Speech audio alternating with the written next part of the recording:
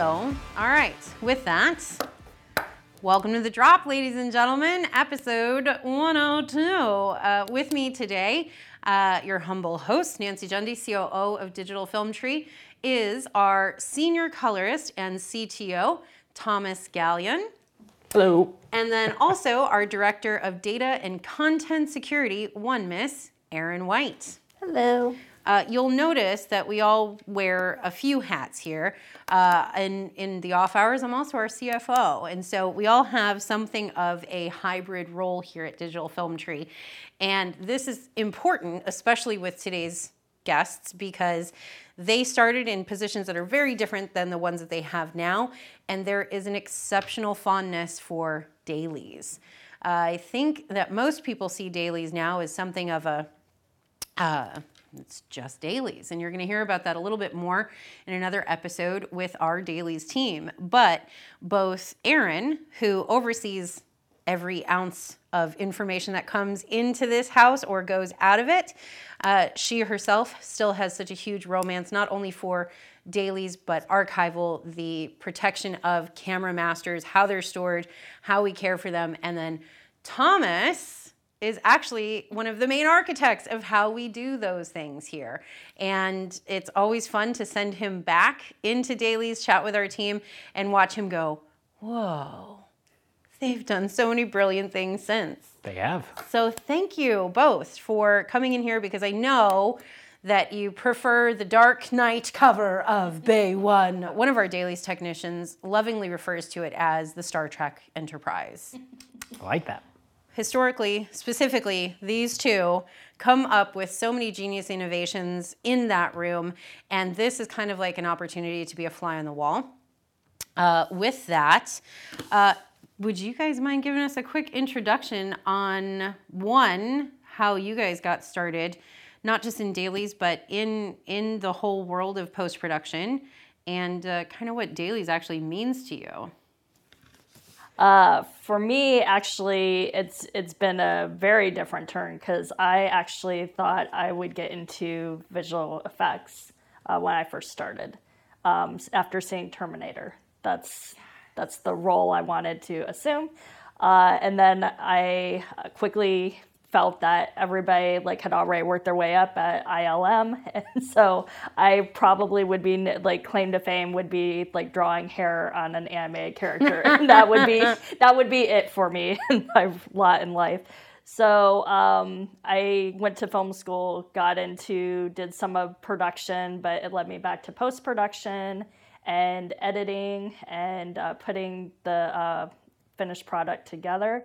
And so from that, then I moved out here from Florida and started with another company in the industry, and became their first person to do post-digitizing.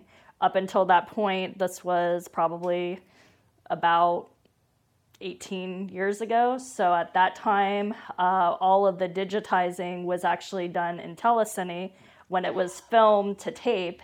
And the telecine artist, the colorist, in addition, would just have Avid, and then the assistant editors would go in on night shifts and actually digitize and have that be part of their job. And then they decided that post-digitizing to have a post facility take that on. So I became the first person at that other company to have that role. Yeah, you did. And from there... Wait, so those were night shifts for you? You were... No, actually, I was the first person. So, it'd be done at the morning. That's why I always love early mornings, and everybody thinks I'm nuts. But I'd go in at, at 3 in the morning and, work until 1, and that would be my shift. And we'd digitize and turn it over a hard drive to editorial, and they would get it in and prep it. So. Did you ever stand there and watch telecine happen? Mm-hmm. Was it like Charlie and the Chocolate Factory for you? Because that's what it was like for me. Yeah. Putting the film up on the big ranks, and then seeing it go from there, and actually going into the Avids. They eventually moved us to a different room. Mm-hmm. Well, that's kind of because I commandeered it, but because I said if it could be done on Avid at the time, which it was, I also wanted to see if it could be done on Final Cut Pro. Can I ask you, because that's a really good point, like, how many Avids did you guys have at the time? 5 within the telecine bays, but this was also shortly after I started post-digitizing was also the transition into high definition. Yeah. So that was the other change to get higher quality Avids, that were separated out. When they were in the color bays, it was still standard def, and basically you're just basic at the time. Just for a bit of context, because I too was in the industry 15, 20 years ago, and Avids were nowhere near as affordable as they are today, but they also weren't so egregiously expensive that you couldn't have 5. But it was still, that's why I asked, like 5 just for telecine is like shocking in and of itself. With that, Tomas. Sorry, his name is really Thomas, but tell us. All right. Brace yourself. I'm so ready. I wish I had like a cooler story. I started getting into video at a young age. I was very fortunate that the high school I went to had a sort of budding TV department. Everything was tape decks and studio cameras, more like a news broadcast, basically. So everything was live. We would shoot sporting events and news segments and things like that. And what was really cool about that school is that the professor there was very open. So if I'm a tinkerer at heart, I say that the quickest way to learn something is to break it. And so I was really fortunate that this person would let me work in this really complicated studio and let me break things all the time. And he gave me a little room for me to make my own edit bay. And so the edit bay was, of course, tape decks, and you had editing control and things like that. Are you leading us into a tape-to-tape edit world? That's where I started. Yes. And honestly, it was great, but it took a lot of time to actually transition from that into Avid. So I was also very fortunate that a later school that I went to for college had a massive army of Avids, and very few people knew how it worked, and we were also digitizing, but it was school projects, so it wasn't anything near the scale that a facility would work with. And Avid scared me, I think, for like 2 years, where projects that I would have to do, I would be like, can I go back to my tape editing room? I've got my edit on paper, and just translating it from paper to Avid, for whatever reason, took me a lot of time to like figure out. And then of course you had Final Cut and Premiere. Since school, my passion was always, and my focus was always on animation, actually. So I was an overachiever, and I thought I would go in for animation and video production. And it just so happened that halfway through that process, the animation department kind of went away. And so I had a chance to do some studying with like the Academy of Art and trying to do more 3D animation as that was sort of budding and taking off. What were you doing that on? Like that was Maya, and then Motion Builder is what we were using for mocap. So Fun fact, I'm just trying to point out how many different softwares this man has in his brain. Yeah, I was very lucky to be able to play and ultimately break everything so that I had a good understanding of how it worked. And where I moved on from there, it's actually, there is a through line I didn't really put together until we were talking about it, is that I've been very self-directed. So after that, I was doing commercials and work for the web, where I was shooting, doing sound, editing, kind of whatever the job needed. And so as part of that, I was learning how to use, everything: After Effects, Premiere, Final Cut. Fun story is when I started at Digital Film Tree, And you started where? I started in dailies at Digital Film Tree. It was that was a good time too. So I was transitioning from a commercial house in Temecula, and I got a call, and they're like, "Oh, we need someone to do dailies tonight." And I'm like, "Tonight?"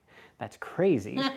and so right when I came into the building, I saw on the wall these DVDs, and I looked at it and I was like, oh, what is that? And I was like, oh, those are the teaching DVDs that taught me Final Cut when I needed it. Aww. So I came in here and I was like, okay, I know I'm in the right place. And I kind of love that that's actually both of your stories, that you both were introduced to editorial on Avid, really. I mean, tape to tape for you, but like, because the experience for even our age bracket, but certainly everyone younger than us, has mostly been Final Cut Pro or now even Premiere.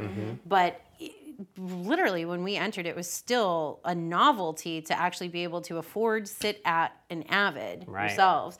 Well, so to actually talk about the title of this episode, what the fuck is GeoPost? So again, I'm talking to the two people outside of Rami who are responsible for just flat out, going to say it to live on camera forever, part of why Digital Film Tree, if not the part of why Digital Film Tree did not just survive the pandemic, but thrive during it, is because GeoPost was not built for the pandemic. If anything, GeoPost was built for the 405.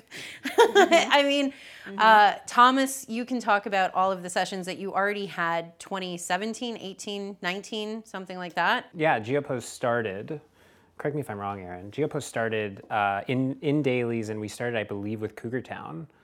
Really? Yeah. Yeah, it was shortly thereafter, which became what was known as the infancy of GeoPost at the time, with the shows Mistresses and Perception, where they wanted to do sessions for the executive producers and not have to have them always come here, especially when season 4 of Mistresses moved to Vancouver. Right. And so we were setting up to have color sessions at that time.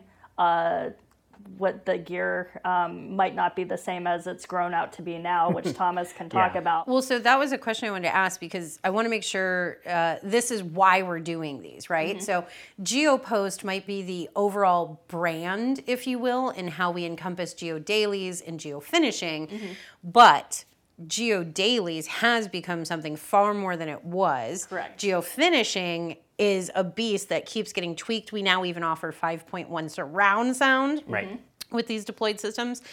But so far as Geo Dailies is concerned, like you said, we actually deploy gear into the field. Yes. And so we'll get into the whole, what is truly camera to cloud? How are people lying about it being camera to cloud? How we are camera to cloud, et cetera, et cetera.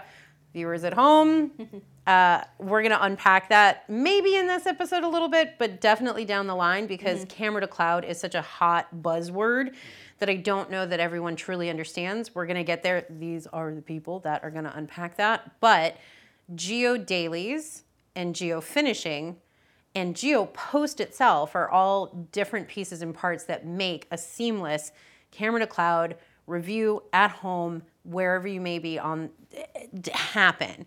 So I did not know this, that we were doing Geo Dailies on Cougar Town. Yeah. So unpack that, like maybe from where we were and what went out in the field, if anything, versus then where we kind of are today with Geo Dailies. So at that point, it was also probably a person out in the field. I can help you with this, because Okay. I was Were on you the Cougar Town. person?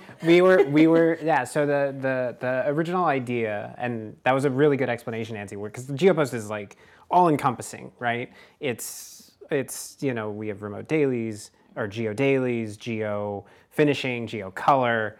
We're trying to get the whole package of post in a remote fashion. And yeah, it started with dailies, and I was the person that started this out. Previously, you're absolutely right. There was a person that would go on set to help out with dailies, and for whatever reason, they determined that wasn't necessarily efficient. So we had... So different from a DIT. Correct, correct. So at the time, we were putting dailies operators and colorists out in the field to best light, work with the DP, and to try and produce dailies as efficiently as possible in the field. And where we made the shift in Cougar Town is, instead of doing that processing in the field, we started using the internet to transport media to Digital Film Tree so that we can use the hardware of the building to kind of produce that a lot quicker.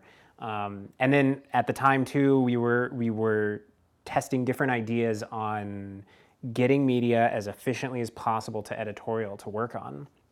And so some of the shows were even doing like a hybrid where it was half over the internet and drives just as a backup in case one failed or something of that nature. And so I think from those two beginnings started to become the full GeoDailies workflow. And that became so prevalent and popular that that's when we're like, okay, well, what else can we do remote? And then, well, we can also do color remote. And then, oh, that's working really well. Can we do other parts of finishing remote? Yes, yeah, we can do finishing and online reviews and things like that, and title reviews. So yeah, Cougar Town was the inception. And I remember the night when I first heard that we're like, okay, we're gonna do this over the internet. Okay. Shadows. Sarah. Yes, exactly. All right. Exactly. It's coming back to you me. remember, It's coming yeah. back to me. Yeah. Well, and I think it's actually important to note, you guys like only started maybe within a week of each other. Yeah. Yeah. This was like a full journey that went on simultaneously together, been in the trenches, the foxholes through all of this. So where are we now? Leaps and bounds, even in expansion of what we're doing for GeoDailies has become to also provide editorial departments with other vendors that are out there in their proprietary systems. We have figured out a way that we can use hardware, software that would allow us to kind of go head to head with them and do a workflow that editorial is used to getting, like for their dailies. So basically there's two different ones, and it all comes down to like the audio for the different scenes and takes that they're doing. That's the big difference. Where as you're going through, it used to be with Avid, you'd have to deselect, like if you wanted to switch out and have a different like audio, like let's say you want character B instead of character A's audio, you'd have to deselect your video and make it would be a more cumbersome process. So now what we're able to do is utilize Resolve, which Resolve is centric to a lot of stuff that we do at Digital Film Tree. I love where this is going. And so now we've figured out a workflow that Digital Film Tree uses to provide editorial what they're used to getting, making them even more efficient.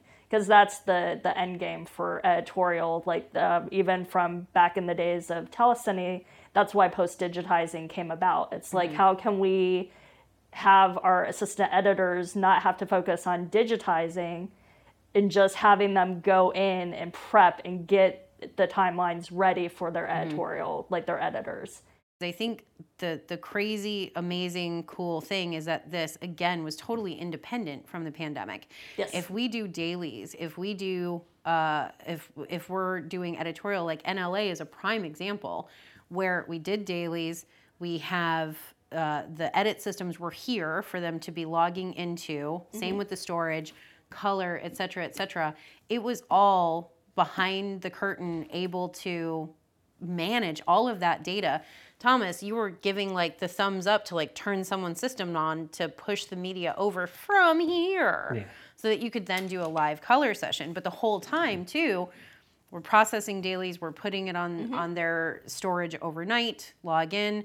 VFX pools, you touched on the fact that like we can do for other vendors what was maybe more cumbersome or not easily enough done for them, or it was too time consuming, et cetera, et cetera.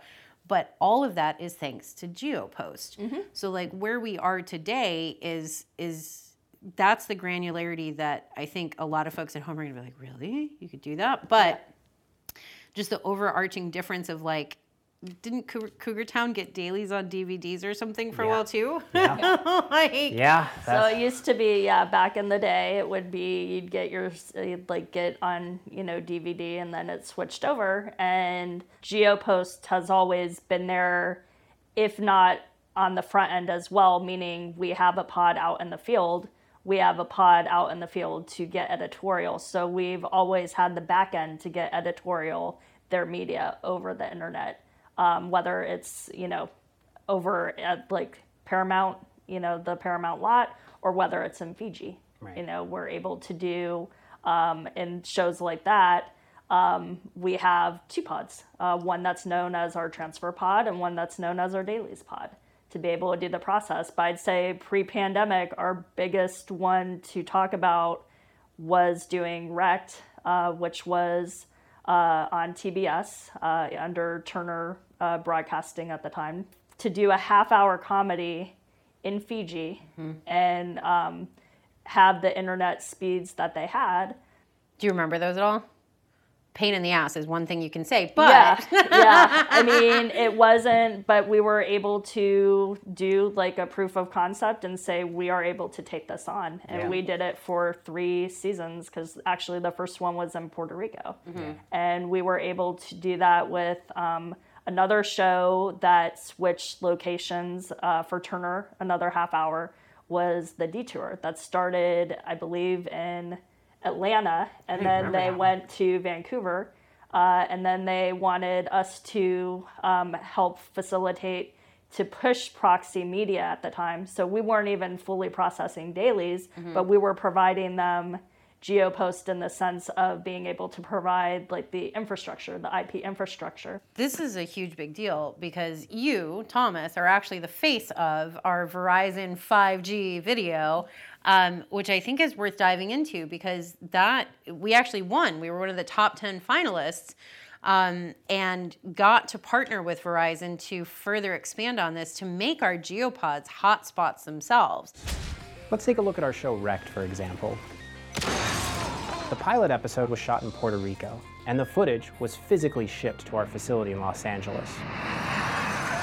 We discovered this was not a sustainable solution, and when the show went to series, a remote dailies pod was set up near production offices that allowed us to transfer the camera raw files securely through the internet. Seasons 2 and 3 of Wrecked moved to Fiji, and we provided the same fully remote workflow that clients enjoyed in Puerto Rico. Verizon 5G will change how we do business, taking us from the transportation stone age to a bold new future and redefine how people collaborate across the world. There are so many challenges in capitalizing on even just tax credits to be able to film in these locations, where it's not just that Wrecked needed Fiji or, chose Fiji as kind of the background for, Wrecked itself. It's about a plane that wrecked. I'm sure I oversimplified it, but it's a really good show. I really like it. It's one of my favorites. So. But you were, it was you who carried that narrative through, and why Verizon picked us to try and to partner with to solve Herculean internet challenges, of which many of our shows, many people filming in various locations still face today. Frankly, in parts of Los Angeles, where there is still not speeds fast enough or desirably, you know what I'm trying to say, a desirable speed by which to have this happen. So, and that's a completely different issue from security. So what is the ideal up-down speeds for a client to have, both in the field for the GeoPod to work and then at home for them to be able to receive and or send files to us? I would say ideally we'd love over 400 up and down. Yeah, it was like real world. Real world. And so that's another thing. If in real world you can't attain that, we will make a hybrid workflow to assist with what your bandwidth is. And I would say with the pandemic, I think that's where our industry has to take a hard look at itself, to say, okay, I'm a person at home, you can provide security for me, and I can get 1 gig up and down, where at the studio, I might only be getting 100 up and down.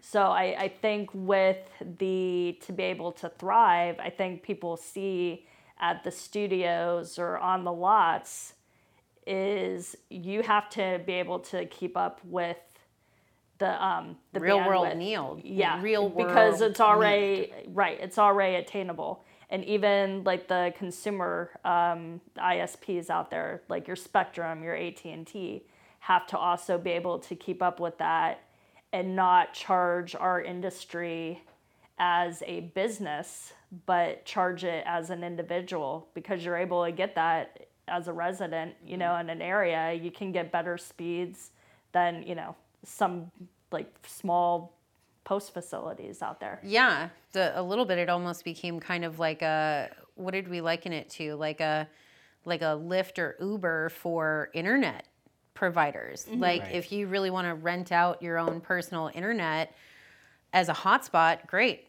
That was more accessible than trying to set up these long-term contracts that like require a year, et cetera, et cetera. So what's a good example of one of the shows where we were like, the Wi-Fi is just, it was home ec, wasn't it? Mm-hmm. And so we had a pod out there. Did we end up using it, or did we end up with the shuttle? We did end up using it every day, but if they were where Pacoima, so about 15 minutes. There'd be days where they just shot so much footage, and now with like 4K resolution plus coming around, that like sometimes to be able to like provide card clearance was the biggest hurdle for that show. So there'd be times where we would just have to just for the kids sitting at home in Piedmont, North Dakota. What is card clearance? What is card clearance? So most of the cameras come with, like when you're shooting, you're either doing it to a drive, as are we in our setup here, or it is a media card that gets shot. So those cards are transferred to hard drives, and then we're able to check in as part of one of the processes that we have to go through as Geo Dailies is confirming we have all the original camera masters and all of the sound transferred over to our internal storage, so that we can say, and editorial can say, we've checked everything. You can now have another, like you can clear the cards for the following shoot day. I think this is kind of a good bridge of like, what does dailies actually mean to either of you today? Well, at least for me, it's being able to, at its core, still help the client out, being as efficient as possible, like from our workflows. As technology changes and we change with it, and digital film tree is on the forefront of that, at its core, we're still helping clients get their story out. Sort of the partnership between the editors, the assistant editors, and our dailies techs on the daily side, and then of course the editors, assistant editors online on the finishing side, and being able to do that from anywhere, with anywhere. Well, I think you touched on earlier that Resolve is really core to our dailies processing. Can you guys explain when, how, why we made that transition? Because it wasn't always that way, right? No, and this just came about actually within like the last 2 years, and it's thanks to Streeter and Thomas, and Streeter. Streeter is how we lovingly refer to our night ops manager, Mike Streeter, who you will meet soon enough.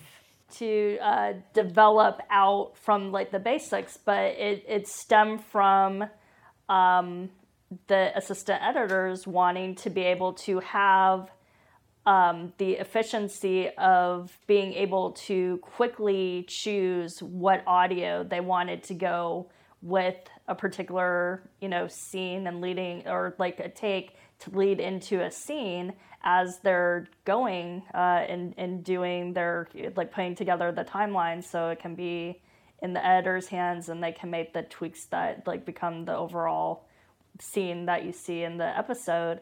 We, with the way we were originally doing our workflow for dailies, weren't able, it was a couple more clicks, but even those clicks, because you have to do it so much as an assistant editor, it still became time consuming.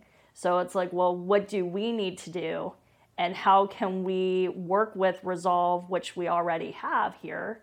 And it allows us to have more computers at our will, with the exception of some of our competitors out there where you're limited to one system based on like their proprietary workflow. you have to do it. It's only on one system. With Resolve, we're able to run Resolve agnostically on, both platforms, three platforms, PC, Mac, and Linux. You're able to run Resolve, and so we can be rendering out the editorial media and syncing across upwards of 30 computers, where other facilities can only do one show on one system. The Resolve workflow is really cool, and I think it's just another sort of example of how dailies has just sort of been like in the forge and refined. Like what happened was the real challenge. So when you're working in Avid, and let's say you just have an AE doing syncing dailies, you have two pieces of media. At the end of the day, those two pieces of media need to be relinked for sound finishing and for video finishing. And so what's really interesting is having those two pieces of media as separate pieces, like Erin said, is sort of a chore for your editors, because if you're linking back and forth, or rather as you're editing and you want to switch things out, you're going to have to just deselect and select one track or select the videos independent.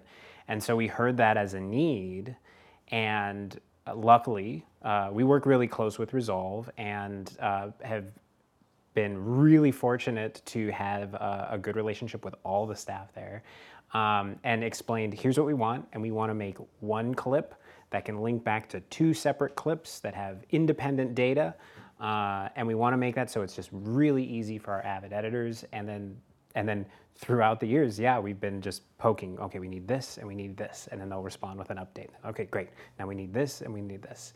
And now that all the pieces are in place, you also have the advantage of, like Erin said, the entire host of optimization that Resolve has. So collaborative workflow, we could have multiple dailies operators working on the same show at the same time, whether it's color syncing or whatever. And then multiple rendering.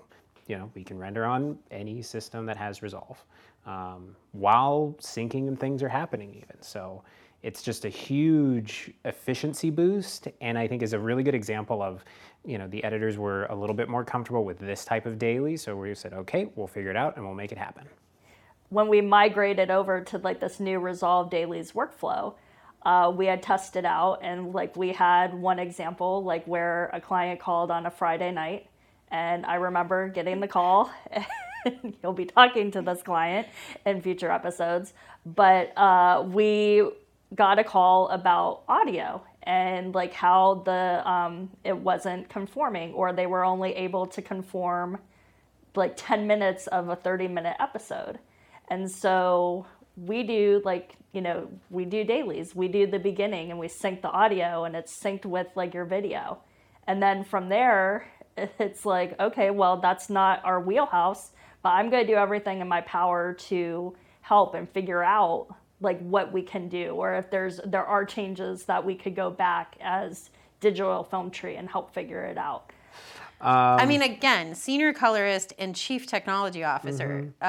For some people, that might make sense of how they're interlaced, but you really do. There's not an inch of this building that you don't in some way touch or have architected or help to coax answers out of, be it Rami or Erin or Greg or any of, you do often say, just playing devil's advocate here. Yeah, I love being able to play with all the new toys, and I love being on that cutting edge, bleeding edge sort of beta test. We're pretty sure this is going to break, but here, let's see if this will work.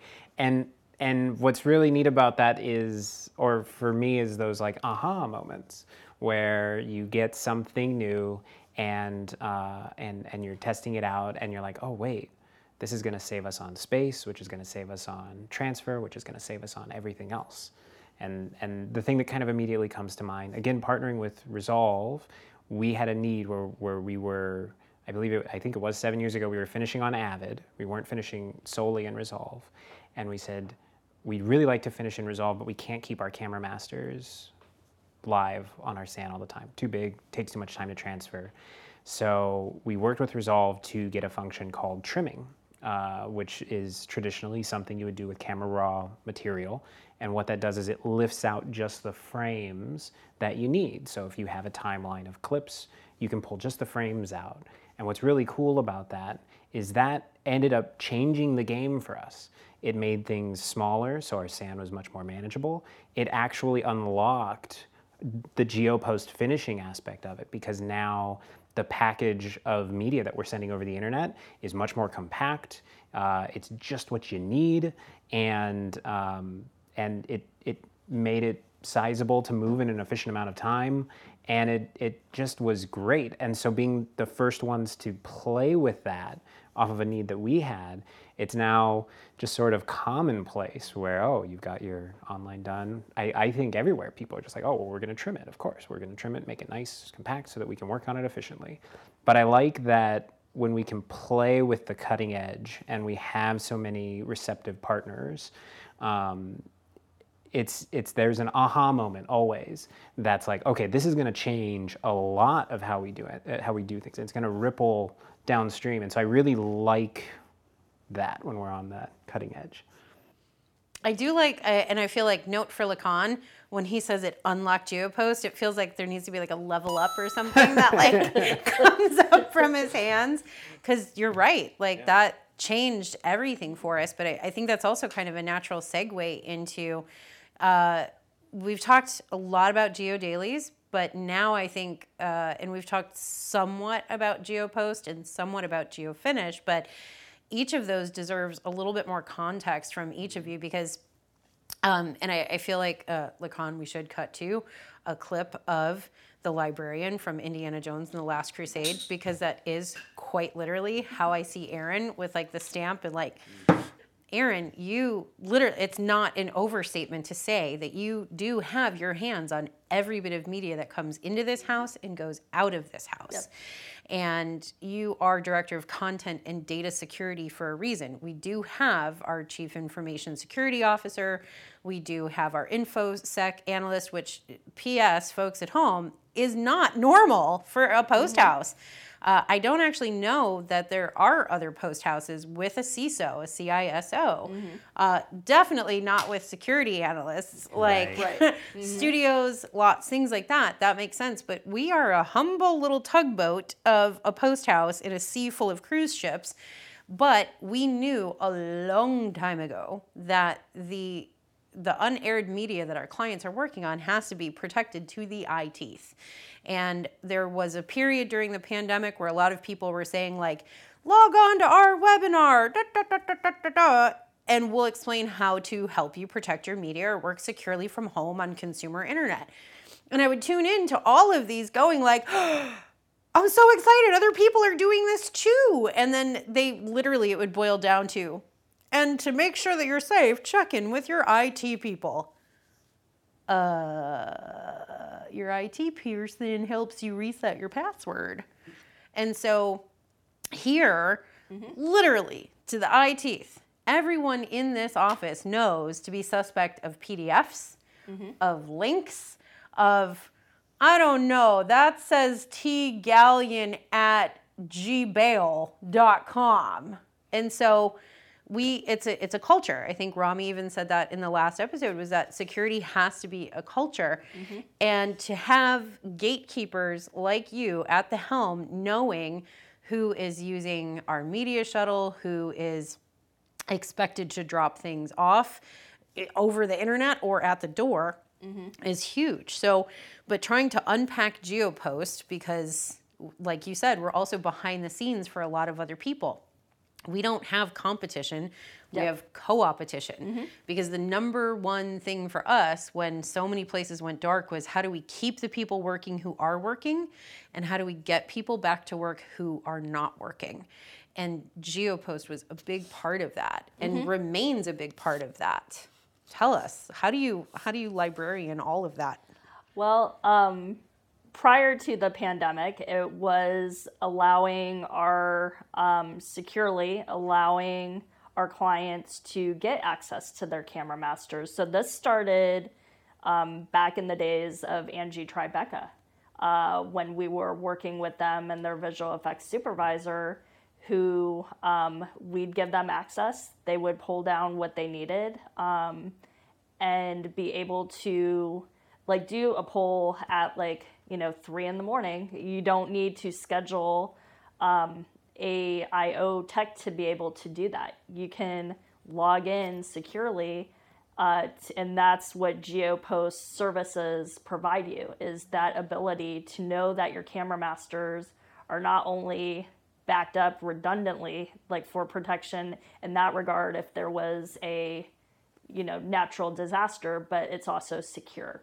And that we've always been monitoring security before, before the industry did start receiving a lot more hacks, if you will. So that's what GeoPost has also evolved over the past couple of years, where some of our other facilities out there have LTO libraries, where basically you're feeding an EDL. It's a poll, but it has to restore from all these LTOs. And probably an episode has, I would say, a half-hour episode probably has upwards of 10 LTOs, especially for 4K. So it will have to go and search and go and search and then go and search. And what we're able to provide is working with these vendors. So yeah, they still have that ability to, use their LTO libraries, but then they're also able to, with our workflow and having us provide the trim that Thomas was talking about, which we're able to, through Resolve, provide a trim, upload it to other facilities that might be doing the finishing services. We're able to queue that up and overnight, so they're able to receive it and they can prep away again. So now it's a different department. It's not the AEs, but it's the same functionality. It's having that department, they receive a VAM package, assemble all their media so it's ready to go for the online editor, and then scheduling sessions. So you can have additional shows lined up and in theory bring in more work to your facility. Wildly agnostic though. It's insanely flexible. And again, I think that's the core founding principle of all of this, is what is it that helps get the client story out the door? Exactly. And so, and it doesn't matter if you're a different finishing facility, you're a VFX vendor, you're a promo vendor, you're able to have access to the media, or us being able to have a workflow to get you the access to that media so you're able to work with it. That's what GeoPost is. Yeah. Both anything to add to that, and then also tell us everything there is to know about GeoFinish, which includes GeoColor and GeoOnline and GeoVFX and the sundry. So when you're talking about security, I think what's really cool is that we were very security-minded pre-pandemic, and it kind of started not out of just a need to protect camera masters. A lot of people are hiding camera masters on LTO and hiding them away. Our goal was, we don't want to hide it from our clients. We want to give access to our clients, but we don't want anything stolen. So we need to have a good way to keep all that media secure. And it's really interesting, just like the dailies, we found a need and we just kind of hammered on it. And now we're at a point where we're deploying routers in the field. We're monitoring all traffic from endpoints. We're access control lists. We can tell what users are downloading things. We can tell if there's packet loss on their line while they're downloading things. So it's really interesting how the security culture evolved originally out of giving access rather than just trying to lock everything down. And I kind of love that. Because, like you said, LTOs kind of don't serve a client if they want to look at a camera master right now, and we can give them a portal to securely download it and know that they're the only ones who can see it. I really like that. So I just wanted to touch on that because I thought the security aspect of this has evolved greatly, but it wasn't out of a need to lock things down. It was out of a need to give access to the people that should have access. And then internet, you're right. Internet is the practical reality of GeoPost is we are tied to the internet. And so part of GeoPost or part of the services is helping find internet for productions. So dailies, which requires much more bandwidth than other services to do over the internet. I remember for Fiji looking for that last mile, trying to find a way to get as much internet as possible, because the practical reality was if they shipped hard drives, it would be, 5, Weeklies? 6 days. Yeah, exactly. Become weeklies. It would be weeklies, which is what they did kind of for the pilot. And that was a huge mess. And so we were like, okay, we see what you want to do and you want to work efficiently. Let's push this out over the internet. And then, okay, some people maybe don't have that bandwidth, and I'm not talking about Rect specifically, but we'll say, okay, we're going to have a bigger storage pool at your location.